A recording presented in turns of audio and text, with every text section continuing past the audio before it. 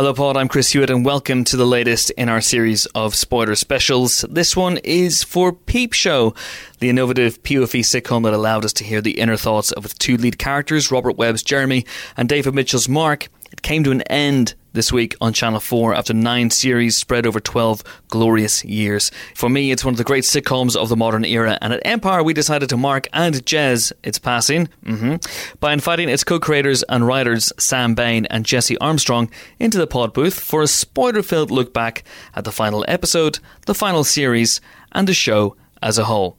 So, over the next half hour or so, enjoy as they spill on all kinds of things, including the thorny issue that has bested many a great sitcom. How exactly do you end this thing? Enjoy. We're delighted to be joined on the Empire podcast by Jesse Armstrong and Jesse Armstrong, or Sam Bain, co-creators and co-writers of Peep Show. How are you, chaps? Very well, very well. Yeah. Good. We are recording this before the final episode of Peep Show goes out. How do you feel? Are you nervous? Are you relieved to have stuck the landing after all these years? I feel a mixture of human emotions: happiness, sadness, grief, fear, anxiety, loss, and sort of a weird sort of delirium underpinning all that. Have you gone through the 5 stages of the Cooper-Ross model? Yeah. Is that essentially what you've done? Jesse, how do you feel? I feel anxious, but mainly because I've got some of the people from the show coming over to have some food tonight to watch episode 5 go out, so I'm mainly thinking about recipes and will some bottles of wine go in the fridge, or will I have to move an extra seat through from the other room to the other room? So I'm focused on that. Fantastic. So the more mundane stuff. Yeah. But in terms of the show itself, do you feel relieved now? I mean, how do you feel? Do you feel a sense of loss that this Peep Show will no longer be in your life? Not yet, because I think you do. There's this bit of moment while the show's still going out, still getting reviewed, previewed, and we're still coming in and talking to people like yourselves about the show.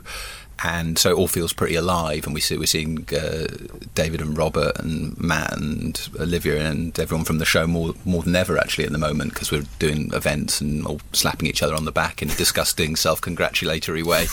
So it's Peep Show Central at the moment. I think it'll be in about 5 months' time when I'm banging on the door of Empire going, "Would you like to do a podcast about me? I used to be involved with the Peep Show."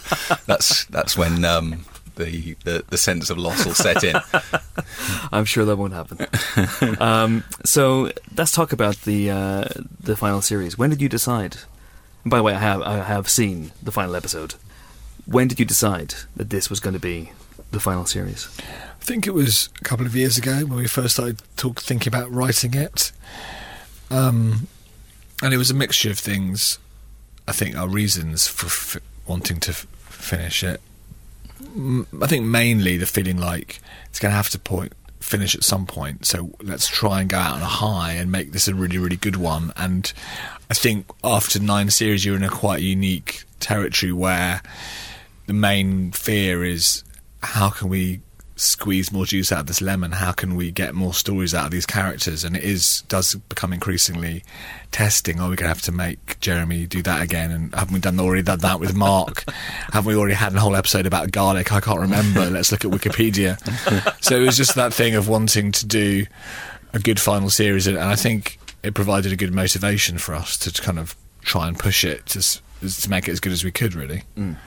Yeah, no, I think that's dead right. I think we were probably in the midst of loads of other things and thinking about doing it again, and we've always enjoyed it, but it really gave us a massive kick up the arse when we thought, right, let's do a final series, and people, I think, will be a little bit more interested, and we will be definitely anxious to make it really good. It felt like the incentive we needed to think about a really good series.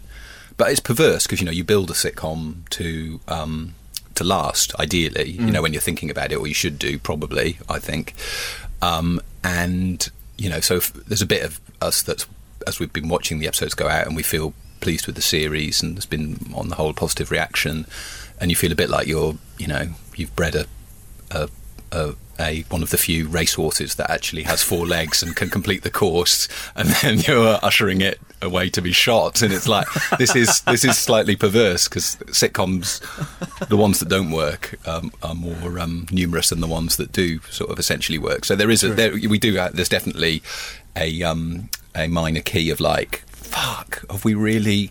This is like the most stupid thing ever because we can, we love writing for David and Robert, and we love those situations. So there are mixed feelings.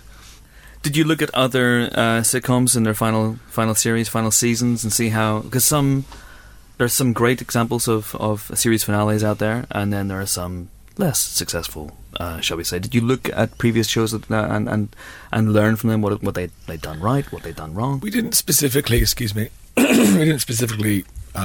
watch anything, did we? But I think we were aware that we wanted to not change everything, not do a big everything's different series or episode for the final episode. That we just wanted to do sort of a good, strong series first and foremost. I mean, you've seen it, so you're better judge than us. I mean, we knew that there'd be a bit of heat on the final episode, and people would be intrigued at where we left them. But I think some of the best sitcom episodes, final episodes, don't wear it too heavily. I mean, I guess that I don't know whether they knew when they were doing Fawlty Towers that would be the last episode, but I think the last one is just like Basil the Rat or something. It's just like a really great episode, and in a way, thinking that you're trying to tie things up to a show which, by the very nature of a sitcom, isn't probably built to end, can lead you into doing those maybe the slightly more weird sitcoms where they try and tie everything up. And obviously you can see that desire, especially if you have a bit more of an archy show with some relationships that you've invested in. People want them to be, who's going to end up married to who kind of thing. But it probably leads you towards a difficult shape. So I think our episode is more of a normal episode. Yeah. I mean, there's a sense of occasion in the episode because it's Jeremy's 40th birthday. Yes. And there's not a lot of incident in terms of no one dies, no one's head fall off. It's not quite that. The classics. There's a mild kidnap. What you expect in a final episode. Precisely. George Costanza's head fell off. At least one decapitation in every final episode. But I love where you leave these guys. I love the fact that you leave Mark and Jez tied together. And it feels almost like they're fated to be in this flat in their 50s, in their 60s, in their 70s. A bit like a modern step-twin son in a way. They hate each other, but they can't tear themselves away. Is that where you want it? From the off, when you sat down, do you think we're going to leave them together? Yeah, I think that was something we settled on pretty quickly, wasn't it? There was never any real thought of, we'll split them up and there'll be a farewell. I think, as you say, the glory of sitcom is that, it is a trap, and that is kind of the nub of the whole show, is these two guys who don't really belonging together. So yeah, that final scene was, we didn't have the dialogue till late on, but we always knew it would be them together. Yeah, and we talked a bit about should they be a happy ending, but there's a question if obviously their relationship is not a super functional or great one, but on the other hand, that is the sort of the relationship, and I guess would it have been a happy ending if Mark had gone off married to April or someone, where it might have theoretically been happier. I'm not sure if you would have felt happier. So yeah, we knew we wanted them to end up together. Well, I don't know if I think that they'll always be together, but no. But yeah, I think that we knew that was where we wanted to leave them.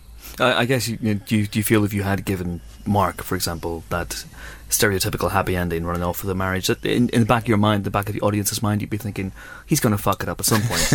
So it's not really happy, is it? Where you leave him is absolutely perfect. Yeah, and also the weird thing about the show is because it's always been something of a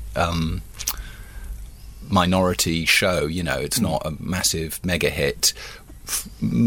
More times than not, we've finished a series probably overall not knowing if we would be recommissioned. The channel's always been dead supportive and nice, but there's a lot of new shows around and people trying to look to put their thing on, so it's competitive, and so probably series 1, 2, 3, 4, I can't even remember 5, we were probably thinking, well, we better leave it, we better sort of tidy our documents at the desk and make sure we've left a relatively clean ending if that is the final episode, because it could easily be. Yeah, that's true. So we've written a lot of previous endings in a way. Yeah, that's a good point. Yeah. So when just agreement on that, Sam. You haven't got anything, no dissenting view. No, I'm agreeing with what you just said as well just now. I'm agreeing with the fact that I'm agreeing. Yeah, you pointed it out correctly. Assent. Yeah, that's also a good comment. Oh, I agree. Yeah. Thank you. Should we end on that high point? Yeah, that's it. Thanks for coming in, guys. It's been a delight. So when you sat down to block out the final series, did you have arcs in mind for all the characters? Did you have exits in mind for all the characters? Well, I think we always focus on Mark and Jeremy. You know, sort of 90% of our thinking is about them, and certainly Jeremy's arc, the sort of gay Jeremy arc was a relatively early idea, wasn't it? Yeah. Kind of basically, we knew we wanted to do something different because you can't sort of endlessly repeat the same sort of he falls in love with a beautiful woman thing, which we've done seems like 100 times. And also it felt right for the character because he has had gay tendencies before, and we chatted to Rob and he was very comfortable with it, so we kind of, we talked about it quite a lot, trying to make sure it wasn't wrong and sort of hit a bum note. But I think that we felt quite excited by that. And with Mark, we wanted to sort of, the first 2 episodes in a way are sort of preamble for Mark, aren't they? Because they're clearing up the past. Jeremy in episode 1 and Dobby in episode 2. We kind of wanted to do that because it felt like it would be unfair in a way to kind of like forget what had happened in the previous series, and we felt we needed to address that. But then April was something which again was a relatively early idea, wasn't it, to bring her back? Was it? Yeah, I can't remember. Well, I felt like we were kind of, as Jesse said about the ending, we're kind of keen not to be too self-indulgent, but I think, April is a sort of self-indulgence in a sense because it's referenced back to an episode that happened in series 2. But also it moves it forward in ways that we hadn't done before. So it felt like maybe we could allow ourselves that indulgence in the final series. And allowed you to write the dinner party from hell as well, which must have been a lot of fun. Yeah, well, it's eventually fun if you get it's quite hard getting a farcy scene to work really well. So there's a lot of forehead bleeding before the fun emerges. But yeah, in the end, it's good. I think it's I wouldn't probably claim any of it was fun, but hopefully the episode is fun.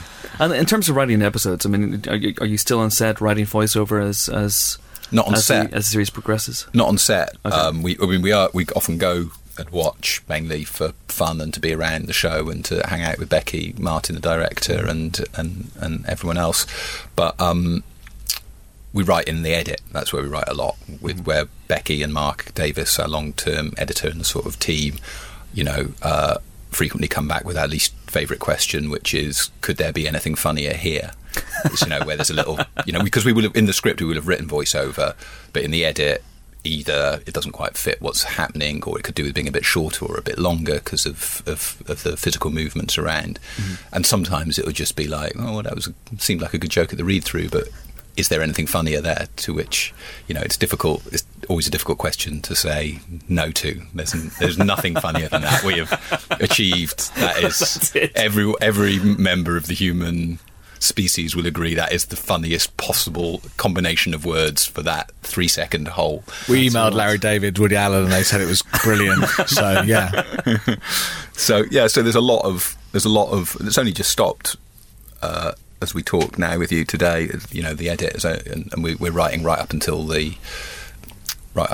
when the episodes are locked, changing those voiceovers, and it's tough for us writers, just in terms of the amount of time it takes, but it's also one of the things that people. One of the reasons it's also great, because it's an extra limb as a comedy writer that you have to exercise. It's a fantastic. The concept is astonishing. Has been from the off. But in terms of, so when did you last finish? When did you actually last write Peep Show? Was it a couple of days ago? It was 2-3 weeks ago. 2-3 weeks ago. Okay. Yeah, and then we were sort of discussing, the final edit, the final audio mix, and taking out a word here or a word there. But I think it is. I think they wouldn't allow us to change it now. I think it's finally locked in a vault, and they won't let us in to do more tinkering. So, presuming that the final episode I've seen is the same final episode that's going to go out, it wasn't just swapped in for me. You finish with, you give the last word to Mark. Can you talk about that decision? Because the series began with Jeremy.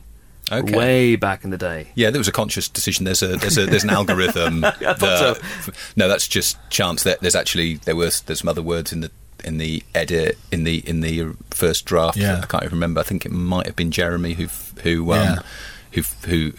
So that's just we with Mark and Becky's help, we like to be tough on the show in the edit, and we're happy to cut to get to the best stuff, and that was a and it ends on a voiceover, right? From Mark. Yes.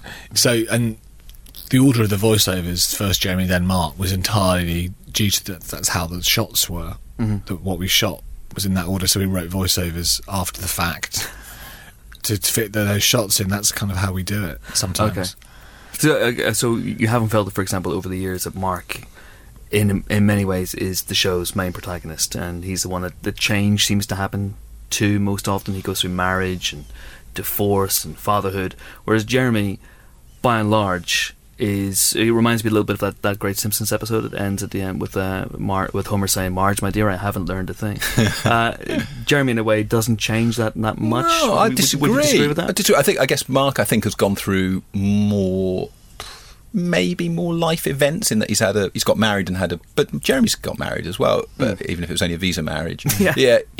I think Jeremy has changed more. You know, he I think when you met him, he would have said he was going to be a musician for sure, and you know, he has to some extent accepted that that's not going to happen, and that he's become this kind of idiot guru in his own mind, like one of those guys who's like, I've seen a lot of life, you know, and I think he's changed more. And no, I think we've always thought of it as a dual lead show, and we've always tried to make sure that they've got as much to do and are as funny as each other. So that's been our aim and aspiration and hope. I'm agreeing with you. That's a great point. Thanks, Sam. I'm giving you double thumbs up in the studio. No rewrites required for that. So going back to the very, very beginning, the idea came about with Andrew O'Connor as well. So can you talk about how the idea first came to you guys? Yeah, so Andrew, who we knew as a producer, we developed a couple of things with him. He came to us and he said he'd pitched this idea to Channel 4, which was about sort of two guys talking over TV clips, a bit like Beavis and Butthead, but they had Michelin Webb signed up, who were sort of up and coming, hot but not yet famous double act, and we knew them quite well because we'd written a show with them which hadn't got made at the BBC, so we were very happy to write for them. And then the question was, what's the other half of the show, because Channel 4 felt like it wasn't enough just to have clips and talking over the clips. So we came up with the situation which we know as Peep Show, and obviously the sort of POV and the voiceover sort of came out of thinking about how you'd marry the two up, and sort of like, I guess, talking over clips of their life was sort of a vague pitch of how you expand it. Yeah, and then obviously it developed away from the clip thing, so that's sort of gone completely now. I mean, back in the day, there was I agree. You agree? I agree. Assent. Back in the day, there was a pilot that as well had Sophie's voiceover. We saw her POV as well. Which I've never seen that pilot. I don't know whether it's out there. We did two pilots, and you know, I think in terms of process, it's great to do pilots, and it's as long as you end up doing a series, it's great to do loads of work before. If you don't, then it can be rather frustrating. But so I think we did two 15-minuters that made a sort of half-hour show, and I think that the first half didn't have any other voiceovers. It was just Dave and Rob, right. and so we tried in the second part giving voiceovers to other people. There's a version of Jeremy going for an interview scene where the woman interviewing him has a voiceover, and so does Olivia Colman, Sophie, in it too. And it was great to try, but I think we realised that the slightly claustrophobic thing, which maybe had worried us, was actually, I don't know if it's a strength, but it's basically, that's the show. So and where, you know, for good or ill, that's, you know, some people will not find it a conducive world to enter the head of these two people. But I think we discovered that that's the show, and let's go for it and try and be in their heads as deeply and as grubbily as is possible. So when you write the scripts, do you write obviously you said you write in the edit as well, but do you write at the time the voiceover? Do you write the dialogue and then, or do you say insert funny thing, we'll finish in the edit? No, it's all written. We write it pretending none of it's going to change. You have to get into that weird mindset of, this is all finished, the script's finished, yay, we can film them, and you sort of have to pretend that you're not going to do 7 more weeks of work the other end writing it. I imagine that 60-70% of the voiceovers, sometimes more, remain, probably. Yeah. And certainly because often hopefully sometimes it's just an opportunity to think, maybe I'll masturbate soon. That's the kind of in case of danger, break glass kind of voiceover. Whatever the situation is, this podcast is making me feel like masturbating. Is the one. But hopefully they're mostly not like that. Mostly they should, if not drive plot, be part of the plot. So. Or they can be enjoyable noodlings and a break from the plot, but they should operate in relationship to the plot. So we usually have an idea for what they are. We give ourselves points for not writing about wanking voiceovers, 'cause it's like we've managed to not to write one mentioning wanking. That's have a chocolate bar. Has it got easier over the years? What, not writing about wanking, or no? It's that thing of you're trying to go. It's that. Cock joke, something. What's going to be funny? That's the. You've got 2 seconds. What words can you say that might be funny in 2 seconds? Okay, I know some words which are funny, but I don't want to. I want to try and beat that. Hitler wanking. Something about wanking Hitler or something. Nazis, cocks. I feel like getting an invaluable insight into the creative process right now. Also, obviously, it's quite an unusual relationship to have with the performers, because they are acting what's on the page, and they're good actors, and then for them to suddenly discover that they're thinking about putting a twirl up both their nostrils can sometimes be a surprise. And we do obviously give them a look at the cut and go, is this going to be all right? Do you mind us saying that in fact you're not thinking about your grandmother, but you're thinking about twirls up the nostrils at this point? Because it's an unusual and potentially destructive power to have over somebody, to be able to rewrite what they're thinking. As writers, did you find it incredibly freeing, the inner monologues? Because you can essentially say what most sitcoms would not. Yeah, it is great. I mean, it's a real sort of. The writing of Peep Show, I think, is quite conspicuous. We're very grateful for all the credit we get in the show. I think because you hear the voiceovers, you sort of know that there's a kind of a freedom there, and a kind of freedom to write whatever you want, which you don't get in any other show. And yeah, it's pretty miraculous power, which I think we'll both be sad to lose when the show finishes, won't we? It's a good technique for a comedy writer, that's for sure. Miraculous. I'm going to dissent from the description of it as miraculous. I'm going to agree with your dissent. I think that's a good dissent. You've never had a day where you thought, what I've written there, that's pretty miraculous. Well, no, I have thought this show is pretty miraculous. This show has been on for 12 years. That's pretty miraculous. People seem to like it. That's even more miraculous. I do have that thought. And is it completely done now? I mean, we were talking just beforehand, Sam, about how Rocky is coming back and Creed, Star Wars is coming back after 30, 40 years. Do you think maybe 10, 15, 20 years down the line it'd be interesting to pop in, see where Mark and Jez are? I do. I don't think it's... You hope that those things feel like backed by popular demand. Everyone's happy to see it, not craven kind of disappointing returns to something that's already been done over. I think we've already started a document which is like, oh well, I think I know what would happen to them. So as long, I wouldn't rule it out. If it feels fun and we feel like we know where they would be and it would be amusing, I wouldn't rule out returning to them. Would you, Sam? No, I'm agreeing with you again. I agree with you. 20 years' time, how many do you think would be dead? Superhands, he's not going to make it to 2035, is he? He's juicing. Look at Keith Richards, he's a survivor. He's fine. He'll be the last to go. He'll outlive us all. It'll be, from Mark's point of view, at his own funeral. Just watching Super Hands weeping over his coffin. But it's interesting that you've never really felt the pressure to have those characters appear in every single episode.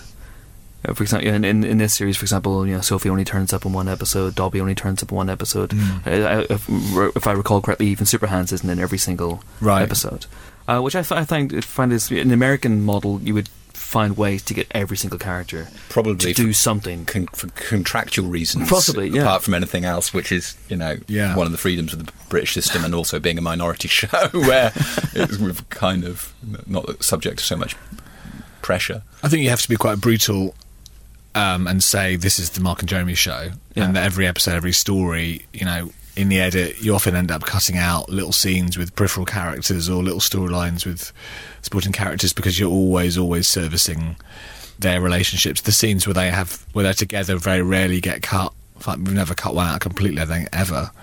We may have trimmed it down, but it's always what's their relationship, and the more we can get them together, the more we can get them driving each other's plots and mixing each other's plots, the better. And in some ways, you should be quite brutal and say the other characters are there to service Mark and Jeremy. Obviously, you want them to be good characters that you'd enjoy watching anyway, but that is, in 24-minute sitcom, you have to be quite brutal about that. Is there a character Bible? For example, you were both trying to remember whether Jeremy finished university. I mean, do you have... it's revealed in this series, but did you have Super Hands' real name? Did you know that all along? No, I mean, all that stuff we, on the whole, make up. I mean, I think we're much better on... I think we feel like we know the characters inside out, but details we don't have it all written down. No. If it just feels right at the time. Feels right, do it. Fair enough. And you've mentioned a little bit about the inspiration for Super Hands. Very quickly, I mean, Jez and Mark, where do they come from? I mean, are they as much part of you guys? Are they Dave and Rob? I mean, how do you...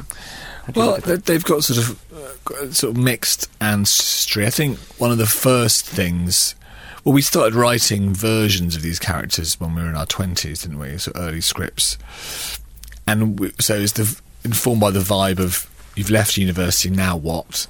And they obviously, when they were in the first series and they were that sort of age, it felt quite recent. And that sort of lifestyle of, am I going to be a worker drone like Mark, or am I going to be a creative butterfly like Jeremy? And that felt like a very real life drama, which a lot of our friends and us were going through. And also just sort of the way that in that period of life, you had friends sharing flats, and one of them might own the flat and the other one's renting off them, and that's quite a funny situation, that suddenly you've gone from being mates to I'm your landlord. So that felt like a sort of very early sort of just dynamic that we liked. And we wrote a show not totally dissimilar to this, first on our own, then another version with Dave and Rob, and the Jeremy character was more entitled and privileged, and he owned the flat in certain versions, right? And with the help of Ian Morris, who was a commissioning editor at Channel 4, we swapped that round, and I think that Jeremy can be annoying, but he's people will have their own view, but I still find him sympathetic enough. And when he also owned the flat and he had a bit of money in his pocket, he was funny, and he had more freedom of movement on the chessboard of life because he had money, but he could become, I think it was a good idea to take that away from him, because he could become a bit insufferable. So it's one of those small but important changes you make to the dynamics of a show. I love that as Jeremy, who ultimately is responsible for Mark getting fired in this series. Beautiful. Yeah, that was pleasing when we saw that could marry up nicely in the last episode. And did you want to give? I mean, you talked a little bit about not really wanting to give characters send-offs because you didn't really want to treat it as a final episode, but you do bring Jeff back. There is a kind of farewell for Johnson as well. Did you want to give each character a moment, something to? Yeah, we've always loved working with Neil and Patterson in particular, so we're very happy to give them bits. And we did, in the first draft of that script, our last script, there was like a little collection of Jeremy's exes, do you remember, at the 40th, that we kind of cut quite quickly because it was like... I think that felt like it was over the edge in terms of suddenly... I don't know, people will have their own view about how many people you should see and whether it's nice or what's fun or what's self-indulgent, but that, for us, that was when it was like, oh right, this is turning into a bit of a ticking them off. And while it's fun to see, you know, I think we've worked with loads of brilliant people who would love to have had Vera Filitova and Sophie Winkelman, if we could have got them possibly to come, Nancy, Rachel Blanchard to come and do it. But in the end, I think you start going, actually, am I writing a list for a party, or am I trying to write a TV show? And the TV show probably has to take predominance, otherwise something odd has happened. So, yeah. Fair enough. So now Peep Show is nearly done for you guys. What are you working on at the moment? Are you working together? Is this partnership going to continue? Well, that's a good question. What do you think? Do we do some more? Agreed. Okay. Yes, we're working on thinking of a new comedy. Yes. Having our meetings about that. Yeah. Together, and we also have solo stuff. Yes.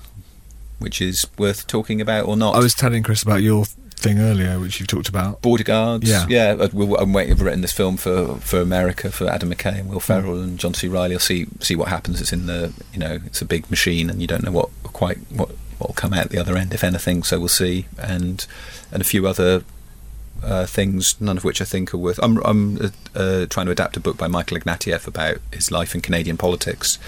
Who isn't? It's. I'm just going to try. I'm going to try and race to market and beat all the other Truman Capote Ignatieff projects.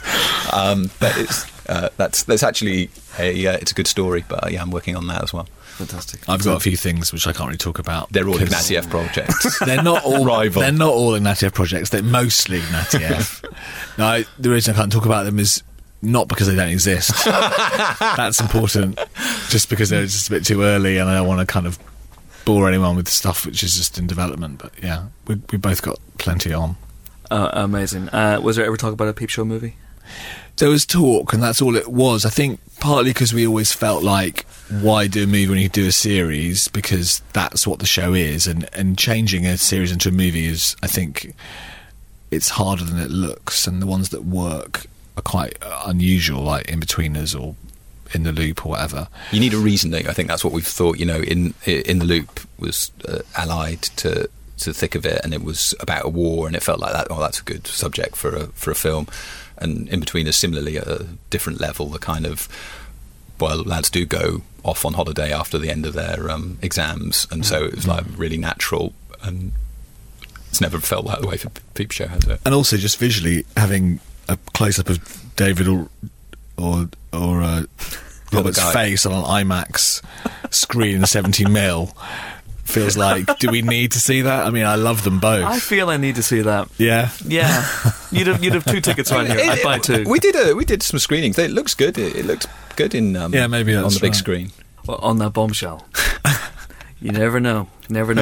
Keep it in one side for the future. Guys, it's been an absolute pleasure. Peep Show, for me, is one of the great British sitcoms, and you stuck the landing with this final series. So I'm delighted to have you both on the show. You can put the harpoon gun down, Sam. He said the required words.